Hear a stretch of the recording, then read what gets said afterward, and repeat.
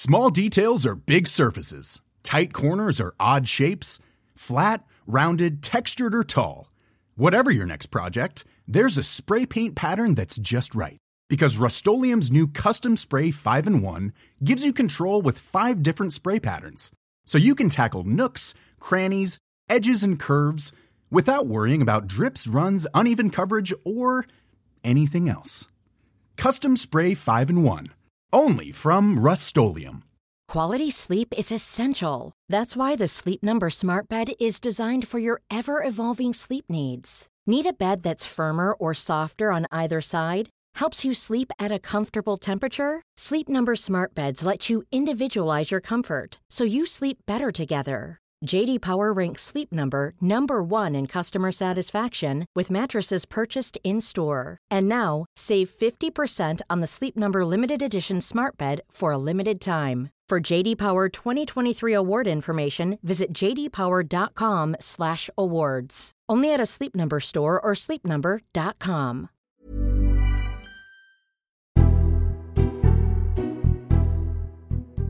Hello, this is the Red Box Podcast. I'm Matt Chorley. Thanks for all your lovely messages about Joe Lycett yesterday. Today, a nice long chat with somewhat... No, he's not that much like Joe Lycett.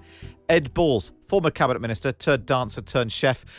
What's he going to do next? Really fascinating chat. I recorded with him on board. We were both on the Times and Sunday Times Cheltenham Literature Festival at sea. It was a lot of fun. We sailed on the QM2 from New York to Southampton. You'll be able to hear about our chat on board as we were surrounded by lots of writers and authors and that sort of thing. You can book if you want to go on the Literature Festival at sea next year. Just Google details online. Right, that's coming up in just a minute. Before that, though, as ever, we kick off with our columnists. The Columnists on Times Radio. Yes, it's Tuesday, so it should be Finkelvich. We've got no Fink this week. We have got a live David Iwanovich in the studio. Good morning. A live Vitch. Now to scratch it. How are you? Oh, I'm really good, thanks, man. Yeah. Happy Christmas. Yeah, but I was just thinking, it's also kind of a Hanukkah, etc. And I was thinking, you don't get a kind of secret... What is the Jewish equivalent of secret Santa? I don't know, but you don't get... Anyway, you only get a dreidel. And playing the role of Daniel Finkelstein today. She wasn't here yesterday, so she's here today. It's Rachel Sylvester. Morning, Rachel. Morning. Happy Christmas and other seasonal greetings to you as well. I'm sorry I'm not there. Well, you know. For the party. Yeah, because this is our last live doings, because next week we've got the special columnists focus group. Of course, which we did last time. yeah. Right, let's talk about... I want to talk about Mick Lynch, because he's been out and about this morning. There's just the slight sense that he might, if not be just feeling the heat a little bit. This was Mick Lynch on Radio 4 this morning. The question was about the average amount of pay lost by your members through strike action, which in the summer was estimated at... Are you concerned about that? So are you going to contribute to our hardship fund then? Is there an amount that in the summer it was estimated as being an average amount of $1,500 per person? Why are you pursuing this line, Michelle? Because you've why said... are you pursuing this line Because you've said your members are making a sacrifice. And yeah, but I read this stuff in The Sun and the Daily Mail. What's wrong with just saying, on average, our members have sacrificed X numbers of thousands of pounds? You've said they're making a sacrifice. What's wrong with putting a number on it? And then he went on Good Morning Britain. Well, we're not targeting Christmas. It isn't Christmas yet, Richard. I don't know when your Christmas starts, but mine starts on Christmas Eve. So we are striking at this time because we've not got a settlement. Commercial Christmas starts in December. You know that perfectly well. You're being disingenuous. It's not disingenuous, is it? It is disingenuous. Of course it is. Well, commercial Christmas does not start on Christmas Eve. Christmas Eve is when people shut early. Don't be ridiculous. Richard, you're just talking to yourself. Commercial Christmas starts at the end of November and early December, and that's when people make their money, and you are depriving them of their income. That's the point. Right. Have you finished then? Is he slightly feeling the heat? Is it mucking with Christmas, taking the shine off of Mick Lynch a bit, do you think, David? I just wondered about this, really, because one of the things he's been famous for is duffing up presenters who have not done their homework properly, necessarily. And I'd make a distinction between those two interviews. Richard Madeley goes out there to have a bash up, but Michelle Hussain on Today programme doesn't. What she's doing is she's asking questions which have, true, been raised by other people, but which are perfectly reasonable questions to which Mick Lynch could give an answer.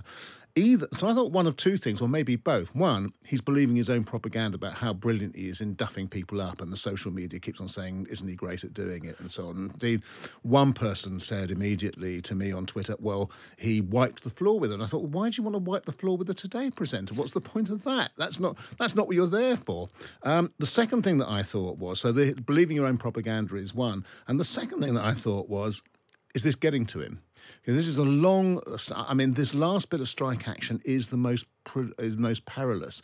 Now, if I was the government, what I would do is I would try and get a settlement as soon as possible and put off the business of reforms on the railways till the next time round when circumstances are not so bad in the economy and so on, and everything wasn't kind of crowding in on you. Personally, that's what I do. I'm sure Danny, he would say the problem is inflation, and maybe Rachel will, I don't know. But I just thought, the pressure's telling here. And actually, far be it for me to defend Richard Madeley, but the point that he was making is this time, restaurants, shops, this is an absolutely crucial time, particularly restaurants and bars. This keeps them open for half the year, this next period. And Christmas parties have been cancelled. People aren't going to be travelling this weekend. It's an absolutely crucial weekend. And to claim that Christmas starts on December the 24th... Even Mick Lynch knows that's true, but there are ways of saying that to Mick Lynch and so on, and you would have said it better. Well, that's very kind. Rachel, what do you think? Do you agree with David that the government should try and settle? But obviously, you end up then if they settle with the RMT, then the nurses and the postman and whoever else will want their settlement as well. I think the key thing in terms of what the public feels is who sounds most reasonable and who is being most reasonable. And I thought in those interviews, Mick Lynch, he didn't really sound reasonable. He wasn't answering Michelle Hussein's completely reasonable, sensible question. He sounded very rattled in both of those interviews. And I think there's an interesting, the problem with the nurses is I think the government's looking unreasonable by not even agreeing to discuss pay at all. And I think one reason which may explain Mick Lynch's tone is there's quite an interesting, I was talking to someone in Whitehall who was saying there's almost a hierarchy of public opinion about the strikes. So right at the top of the people who voters tend to support, and according to the polling, the nurses, they're still sympathetic to their plight, even though the RCN are asking for 19%. Voters are still quite willing to listen to the nurses, but they're not much less sympathetic to the train drivers, and they're much more angry about the disruption on the trains. So I think that may explain his tone, but also that I think that overall the point is whoever looks and sounds most reasonable is the one that the public is going to support. It's really interesting you made that point. There was some YouGov poll of the Times last week asking exactly that question. Who, on the question of nurses and ambulance workers, who is most to blame for the upcoming strike action? 17% said the unions, 46% said the government. But on the question of the rail strikes, 31% blame the unions and 33%, so it's much more evenly divided. Exactly. So that's why he's rattled, because he feels he's losing the public. And that's only going to increase. The more people can't get to their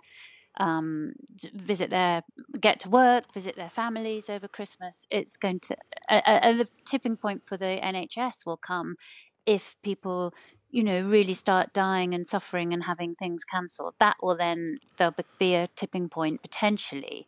But I think if at that point the nurses and the unions start to sound reasonable and willing to compromise and the government still don't, then the government will still keep getting the blame. David? Well, part of the difficulty, I agree with that, but part of the difficulty is that in the NHS we're past that tipping point without them going on strike. Yeah. And that's really one of the enormous kind of background difficulties. So what the nurses say is, well, all this stuff is happening anyway. And one of the reasons it's happening is you can't get enough nurses. And one of the reasons you can't get enough nurses, you don't pay them enough, so pay them more.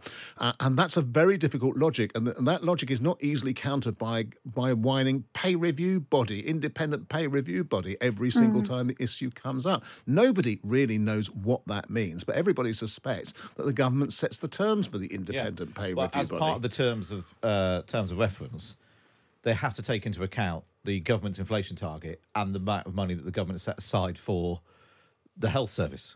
So they can't say, have a 20% pay rise, knowing how much money is in the pot. So that is one of the considerations. the government quite often ignores the independent pay review bodies anyway. So to sort of cling on to that. And then also the recommendation came before this huge inflation.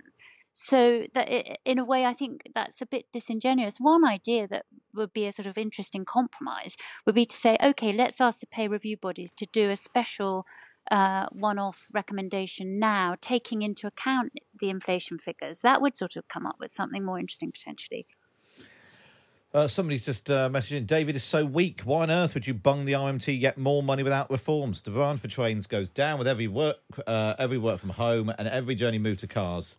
Railways need modern contracts before they get any more money. Can I just say to that, whether I would or wouldn't is not the issue. The issue is whether the government wants to do this now. Yeah. That's the point I was making. Not everything has to be a trench warfare between two entrenched sides on an issue like this. You can kind of think around it a bit. Well, there we are. That's told whoever that was. No name on that one. And now a firm listener again to Radio 4. No, they like it. They like it when you're rude to them. I bet John from Sheffield's listening, even though he hates the show. Let's move on and talk about more trouble for Rishi Sunak. It's not the unions, but there's sort of unions and groups of Tory MPs. There's one launched at the weekend called Conservative Democracy Group, the CDG, spearheaded by Priti Patel. They want party members to have a say in who the leader is and a change of direction and return to proper conservatism. Does Rishi Sunak need to worry about this, Rachel?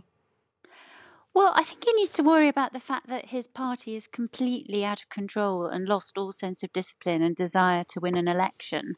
And thinking about the Priti Patel thing, which I think I'm right in saying is funded by or associated with Peter Cruddas, who is a massive Boris Johnson supporter. So I sort of detect trouble in that. But the idea that more power to the small, tiny number of party members who brought us Boris Johnson and then Liz Truss over and above the heads of the MPs seems to me a completely appalling and stupid idea. So Rishi Sunak does need to worry about it because it shows how dysfunctional his party has become. But he also should hold the line and not kind of pander to them. It's interesting, this, isn't it? I mean, it is a Peter Cruddas vehicle, and he's the top person in there on their website. And then there are a few more people I've never really heard of. And they're saying party democracy, etc. But all Cruddas actually wants is the opportunity to bring Boris Johnson back because he's obsessed with it, and he's a billionaire, and he thinks that because he's a billionaire who's made his way up. I mean, the phrase I think we should now use for some people is rags to a-hole, really, because he's kind of made his way up. He thinks he's entitled to do that, and I suppose he's entitled to a view. The problem is this hits right into the middle of a debate in which the parties have more or less decided that this giving up these decisions to party activists and party membership has not really worked out terribly well. Liz Truss for the Tories, Jeremy Corbyn for Labour, and true, in reactions to Jeremy Corbyn, you get Keir Starmer, and they want to think about possibly other ways of doing it.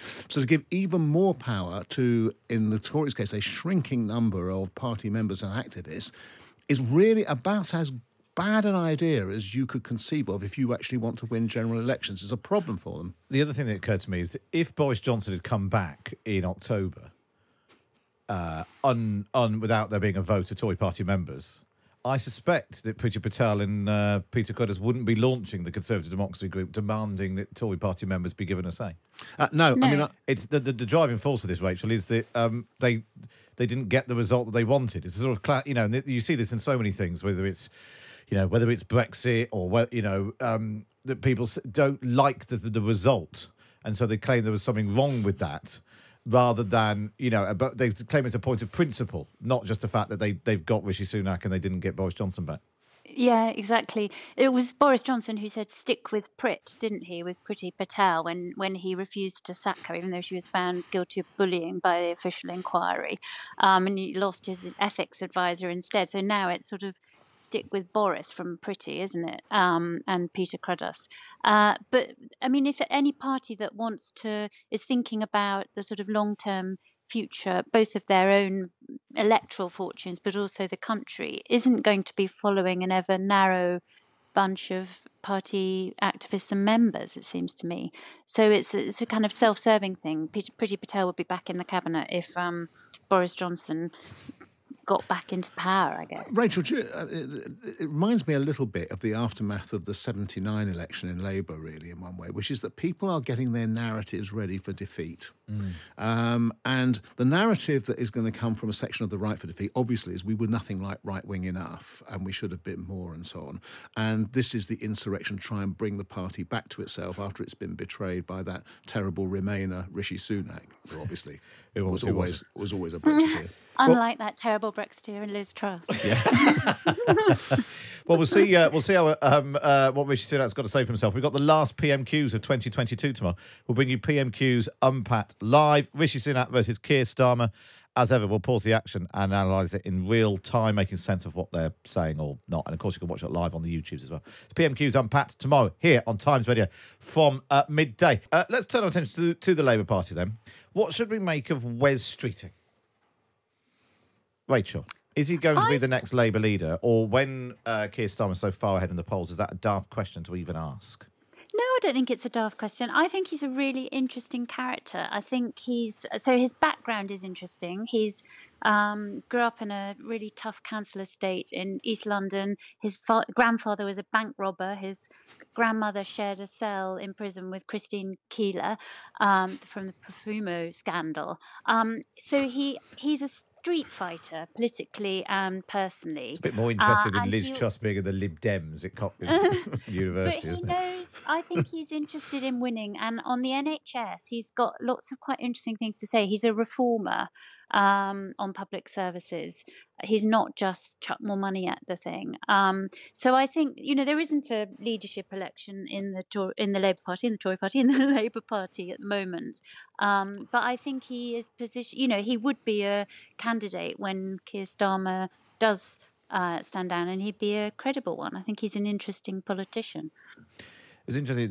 He had praise heaped on him at the weekend by the Sunday Telegraph, which he didn't sound entirely comfortable with. But it's a sign that he's basically a Blairite, David, in the purest sense that you have to win elections in order to achieve anything. Actually, and in the bolder sense, which is that you have to adopt some quite bold positions and breaks with the past in order to get there, and you have to have a pretty sound political instinct for when you can do it and how you can do it. And he does. When I first noticed Tony Blair, it was because as Shadow Employment Minister, he suddenly cut Labour adrift from its position on the closed shop for unions and said, we're not going to support this anymore. He had a reason to do it. And it had been such a big problem for Labour because it was been supporting this position that was essentially functionally illiberal, that you had to be a member of the trade union before you could get a job or to stay in a job.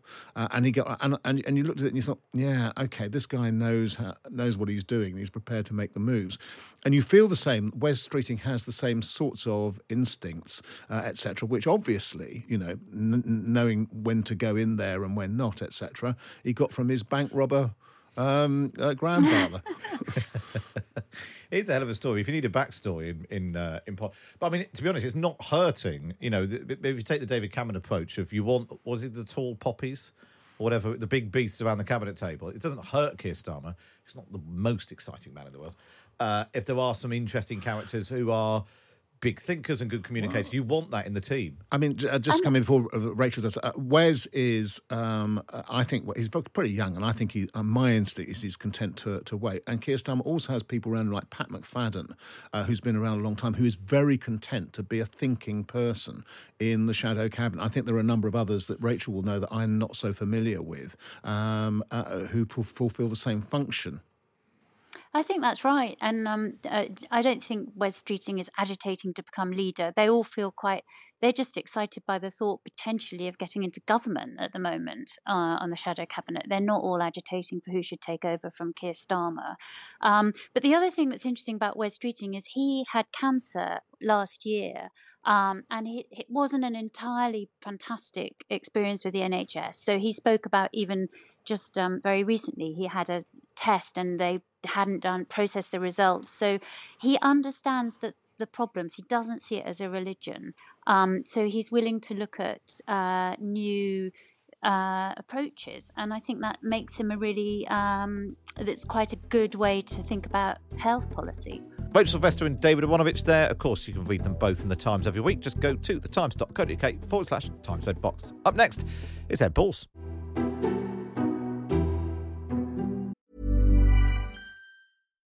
Life is full of what-ifs. Some awesome, like what if AI could fold your laundry? And some, well, less awesome, like what if you have unexpected medical costs?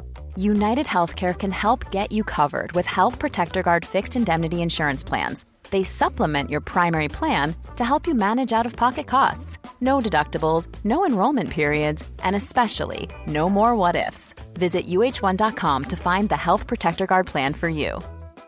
I'm Sandra, and I'm just the professional your small business was looking for. But you didn't hire me because you didn't use LinkedIn Jobs. LinkedIn has professionals you can't find anywhere else, including those who aren't actively looking for a new job, but might be open to the perfect role, like me. In a given month, over 70% of LinkedIn users don't visit other leading job sites. So if you're not looking on LinkedIn, you'll miss out on great candidates like Sandra. Start hiring professionals like a professional. Post your free job on linkedin.com/people today. Quality sleep is essential. That's why the Sleep Number Smart Bed is designed for your ever-evolving sleep needs. Need a bed that's firmer or softer on either side? Helps you sleep at a comfortable temperature? Sleep Number Smart Beds let you individualize your comfort, so you sleep better together. J.D. Power ranks Sleep Number number 1 in customer satisfaction with mattresses purchased in-store. And now, save 50% on the Sleep Number Limited Edition Smart Bed for a limited time. For J.D. Power 2023 award information, visit jdpower.com/awards. Only at a Sleep Number store or sleepnumber.com.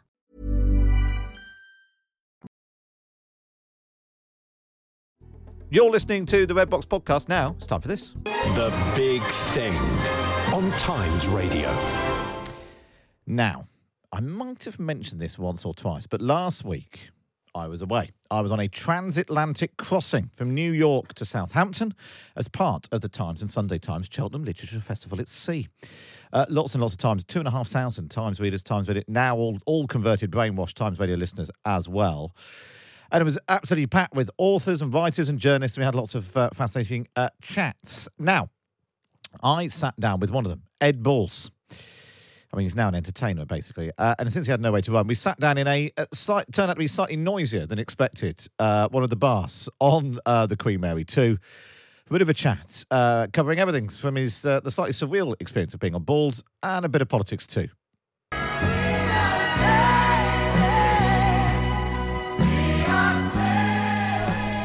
So I'm sitting looking out at the Atlantic with Ed Balls, politician, dancer, journalist, cook, raconteur, cruiser, and now cruiser. What on earth are we doing on this boat, Ed Balls? We've been here for a very long time. we have. I have never ever crossed the Atlantic by sea before. I've sailed before in the Channel. I've flown across the Atlantic, but you know, it's been very long, this journey. Yeah, it has been very long, and partly because there's no way of knowing where we are, because it's just the same every day. Well, the thing is, it's not my first cruise. I went on a cruise with my parents and Yvette when our first daughter was very tiny, but this was a Mediterranean cruise, so it genuinely was the case that every morning when you woke up from your balcony view, you had a different, it was like being in a different hotel every day, a different harbour or port or something beautiful, whereas every morning here when you wake up and you look out, it's the sea, and it's the same sea as yesterday, and there is slight differences because sometimes it's a bit more sunny and sometimes it's been a bit more choppy. It's been a bit choppy. The other thing about that cruise, though, this is an Italian cruise in the late 90s, which was not like this cruise, which is rather kind of luxurious and fancy, and where, Matt, let's be honest, we're at the younger end. This was an Italian Costa cruise where most people who came on the cruise were newly married couples, and they would come down from their wedding parties in Naples or Sicily, and then they would throw from the top of the ship the bouquet off to the gathered wedding party before being on their honeymoon. our 6-week-old daughter is in countless honeymoon videos where new brides showed off their baby holding prowess. And what can I say, Matt? The ship rocked at night, even on the calmest of seas. So it was a very different experience. On that one, we felt quite old. Yeah. We definitely feel very young on this one. Yeah, but it's been really good. The food is amazing. We just can't stop eating. And of course, we've been at the Times Cheltenham Literary Festival at Sea. So there's been a whole plethora of fabulous talks and chats. And I was thinking about this, because I've been to several of the talks, things you've been doing, and you talk about politics, you talk about Strictly, and you talk about food.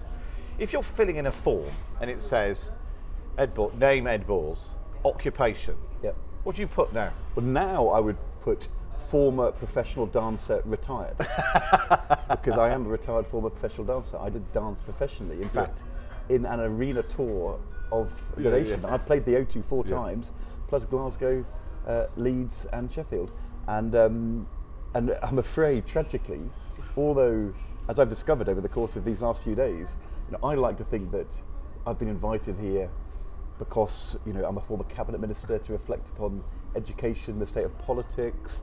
I'm a professor at King's College London to talk about the state of global populism and political economy. But actually, the only thing people want to know is, what was it like doing Gangnam Style? And can you demonstrate the cha? So I'm afraid, broadcaster, writer, economist, former professional dancer, retired. And I've now ticked off the bucket list, dancing with Ed Balls in the discotheque. I've got to say, Matt, as well, it was memorable and fabulous, and in the proper use of the word, fantastic, in the sense of not quite of this world. It was like a fantasy. I've never seen somebody. I mean, you had great rhythm. Yeah. And there was a lot of movement. I overheard the morning after. I overheard you describing it to someone as astonishing, which I'm taking as a compliment. At a certain point, my cruise companion elbowed me and said, "Just watch this," and so we did. And of course, your cruise companion is your daughter. I said to Yvette, it was actually me plus one.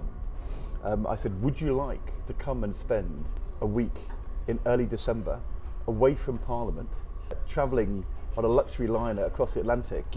Of course, your constituents, would need to send emails to you on the boat, and Parliament would have to do without you. And Yvette said, absolutely no way could I possibly travel halfway around the world to enjoy myself at leisure and support your fee-making career while ignoring Parliament and my constituents. And this was before Matt Hancock had gone to the jungle. It would have looked quite bad if she had said yes. She saw the writing on the wall. She made the right call. So let's talk about politics, because you mentioned. Let's talk about your serious view of politics. It struck me, 25, 26 years ago, right now, you were in opposition, advising Gordon Brown. Labour Party miles ahead in the polls after the Tories had a series of catastrophic prime ministers and economic failures. How do you not muck that up? Because actually, there's obviously, if you're miles behind as the opposition, there's a challenge in catching up. But if you're miles ahead, there are challenges there as well. So I think, in that period, 95 to 6, 7, Tony Blair and Gordon Brown, they never really believed Labour was going to win. They were never complacent about that, because of course they'd lived through the run-up to the 92 election when Neil Kinnock was the leader, and people thought Labour would win because the economy was having a big recession, and then Labour lost that election. And so people like myself, Jonathan Powell for Tony Blair, spent like 2 years planning for government, but that wasn't something that Gordon and Tony were almost allowed themselves to do. But something had changed in that period. In the run-up to 92, it wasn't clear Labour was going to win, really. But then Black Wednesday occurred when Britain crashed out of the exchange rate mechanism. And after that, I don't think the Conservatives ever recovered. Ken Clarke, I think, was always frustrated as Chancellor. I'm doing all the right things, I'm running the economy well, but the polls never came back for the Conservatives. And it does feel for Labour as though we may have gone through that transition in the last few months. Back in August, Labour was ahead in the polls, but I don't think people thought Labour was necessarily going to win at all. before Boris went, could Boris do his magic? Rishi Sunak, if he won, Liz Truss, was going to win the leadership election. The events of September, and that moment when suddenly people saw their interest rates going up, worrying about their mortgages, the economy in chaos, the pound collapsing. I don't think we've seen a moment like that in British politics since, I would say, the queues to get your money out of Northern Rock at the beginning of the financial crisis, or Black Wednesday, 15%, 18% interest rates. And when those moments happen, you can have a shift politically. And that's why I think for Rishi Sunak, his big frustration will be, he's trying to stabilise things with Jeremy Hunt, but the polls aren't recovering. And it does look like, compared to the summer, this is now Labour's election to lose, rather than a real challenge for Labour to win. That changes the whole dynamic for Keir Starmer and for Rachel Reeves and the team. And I saw this the beginning of the week. We were doing an event here at the festival talking about what's in the news that day, and it was the day in which the Keir Starmer was publishing his commission on constitutional change, the Gordon Brown Commission, and all the questions he got on the Today programme that day were questions which you would ask somebody who could well now be the next Prime Minister. What are you going to do? What's your priority? How will you manage that? I think he probably had a degree of scrutiny on Monday which was materially different to anything he's experienced so far. And it is interesting, because suddenly the framing of everything changes. Without anyone really thinking about it, all the journalist questions, the polling questions, the public questions on Question Time, whatever it might be, are all based on the assumption that Labour are going to win, which suddenly changes everything. And it's the question there is, well, why are you going to do that in your first term? Because we've all accepted the concept of the first term. That's already a given. And it goes to the point about complacency, because if all you're focused on is winning the election, you say what you need to say to win the election.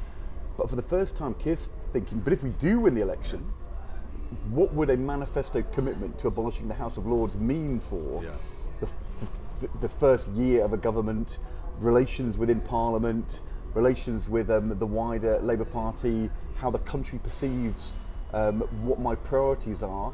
People might be thinking, sort out the economy or productivity or jobs, and I'm doing this constitutional change. And I don't think he's had to think about that in quite that way before. It is different. The other thing which is really important and very hard for opposition politicians is that if you are the Prime Minister and the Chancellor, you've always got another go. So you can, look, this year we've had the Conservative Party having lots of Prime Ministers, lots of Chancellors, but they just had an autumn statement. They've got another budget in the new year. So they can say things now, but they can come back, Rishi Sunak and Jeremy Hunt, and say in March, this is now the way forward, this is our decision. Whereas if you are the leader of the opposition, everything you say can't be the right thing to say today. It's also, because there's going to be no getting away from it. You can't announce your priorities in 3 months in quite the same way. Everything you say now will be with you on election day. So the temptation to rush out and say, here's the plan, here's what we'll do. The danger is, it happened to Labour in 1992.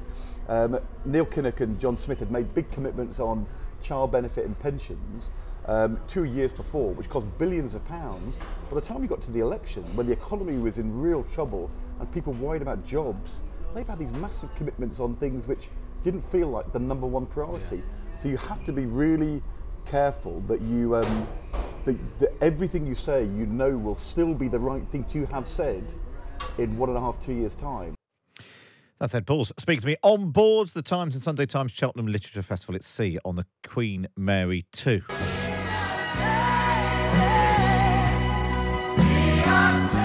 sat around the Shadow Cabinet table with Rachel Reeves, who's now got your old job, the Shadow Chancellor. Is there part of you that wishes you were still in Parliament and you could be sitting around the Shadow Cabinet table, you could be preparing for government? Well, Rachel Reeves was the Shadow Chief Secretary when I was Chancellor, and so she worked very, very closely with me, and then she did really well. And went on to do, I think, shadow work and pensions. And Chris Leslie took over. So the thing I feel when I see her on television and in Parliament and look at the shadow cabinet is, I think, somebody who I work closely with, and I try to pass on a lot of things that I'd learned 20 years ago. She's taken that and she's doing it in her own way, and she's doing really well. So I feel much more pride than I feel envy, and I know what it was like because not in the shadow cabinet, but in that run up to 97. I mean, going into the Treasury, I was there for 8 years. We had a huge majority. We were able to reshape the whole of British economic policy, and the economy was improving. The public finances were getting better, so we had lots of opportunity. I think for this Labour opposition, the likelihood is that the economic and fiscal inheritance is going to be much tougher, and it means that those questions of priority and working out what you really want to do are even more acute than they were when they went up to 1997. Look, of course, there's a part of me which is kind of envious, because being in government, those 8 years at the Treasury, being a cabinet minister, easily the hardest things I ever did in my life, but also the most fulfilling, the most important. If you're motivated by public service, But I think in life, it's always better to think, I'm proud of what I've done and what's the next thing. What about because there have been rumours about David Miliband? Somebody suggested David Miliband might want to return, isn't it? But I'm not completely convinced by that. There's a certain group of people who always think that David Miliband might be about to return. But if Keir phoned you up and said, Ed, I've got you a safe seat. Yeah. If you want it, you can come back. Would you go back into politics? May I ask you, Matt, how many times have you read in the Times a story which said David Miliband may be about to return to British politics? I am aware that it's wishful thinking. How many times have you read that? I know. Maybe 40? Yeah. Maybe 60? But he still could. I know, but I mean, that is true. That is true. And, if you read Revelations, look, who knows? I mean, look, the truth is that we need people who are committed to public service to do the biggest jobs. And, so I don't know what David is going to do, or other people who were around back then. The interesting thing is, I think only Yvette and Ed Miliband were in the cabinet last time round. So having some of those people with that experience is always a good thing. But, I think it's always dangerous in life to sit around waiting for the call. Yeah. Because, probably might not come. If the phone doesn't ring. Yeah, what are you going to do? I spent 36 hours in my office waiting for the call from Tony Blair in April 2006. I'd only been an MP for 9 months, and there's a reshuffle. Been lots of speculation I might get a job.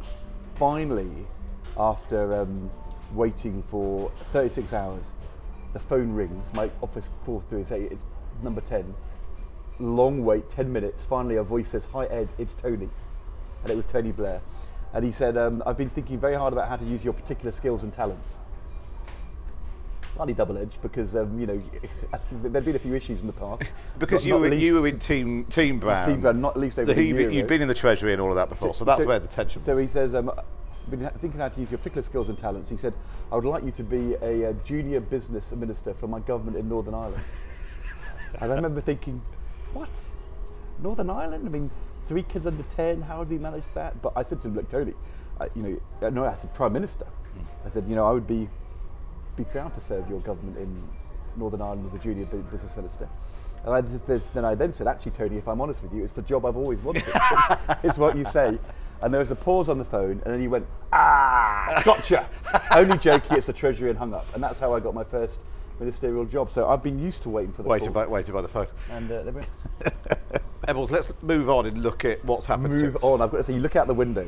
When you look out the window here and you say move on, we slowly chug along. We are sort of moving on. We're now well over halfway across the Atlantic. Well over halfway. We're making progress on this cruise. You still don't want to fall in here? No, it definitely looks a bit cold. So let's talk about what's happened since you left politics, or since the voters in your constituency. Yep. Left good you. Voters of Morley. What's been the most ridiculous situation you found yourself in since that you would never have dreamed would have happened as a cabinet minister? Is it Strictly? The problem is, oh no, it's not Strictly. Oh, it's not Strictly. The list is so long. I mean, I can't really. I mean, there are so many. I think sitting in business class on an aeroplane, pulling down the kind of little divider thing on the plane, and having a chat with Jade from Little Mix about our shared nerves about the prospect of climbing Kilimanjaro was, I think. But then when we'd, for comic relief, raised our £2 million, going on television and then being inspired live on BBC to do a quick rendition with Little Mix of one of their hit songs. I shouldn't have sung. I don't know. That was an error. So that is definitely up there. I think actually, now I think about it, this was actually one where my agent said, "Don't do it," but I said, "I can't resist." Call from the BBC. We are arranging the Queen's 92nd, Her Majesty the Queen's 92nd birthday concert at the Royal Albert Hall, which we broadcast live on television. Would you be willing in 2 weeks to learn the banjo ukulele and play live on stage with Frank Skinner, Harry Hill, and 30 members of the George Formby Society? And I said, what song are we playing? Because that was important. And they said, When I'm Cleaning Windows. And I thought, it's a cracker. Yeah. And so I was in, and I learned the banjo. So you hadn't played it before? No. Right. I had this brilliant guy came down from the Northwest, gave me 3 lessons. I cracked it. And I mean, thank God there was another 45 of them thrashing away. Learned all the words. And but that moment when I can't remember who was the compere, somebody very famous, and said, "What are you doing here?" And in front of the nation. And I said, I'm just celebrating the Queen's birthday.